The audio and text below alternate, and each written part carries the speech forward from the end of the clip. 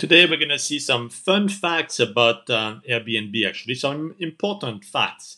And we've all heard about Airbnb, which is probably why you're listening to my podcast.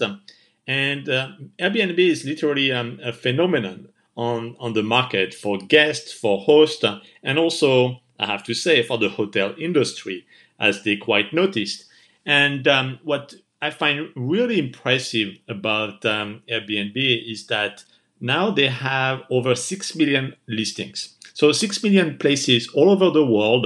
Actually, about 80% of them are outside of the United States. A lot of cities in Europe, especially, have a lot of Airbnb in Paris, in Barcelona, and so on.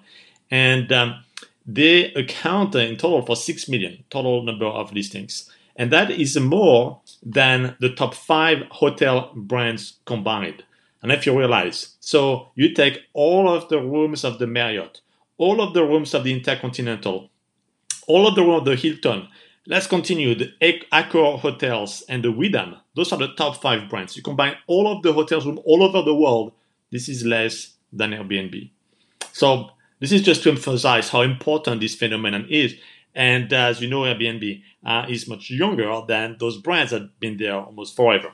So 6 million listings and growing. So you may be thinking, well, maybe it's not growing that fast anymore. Well, think again.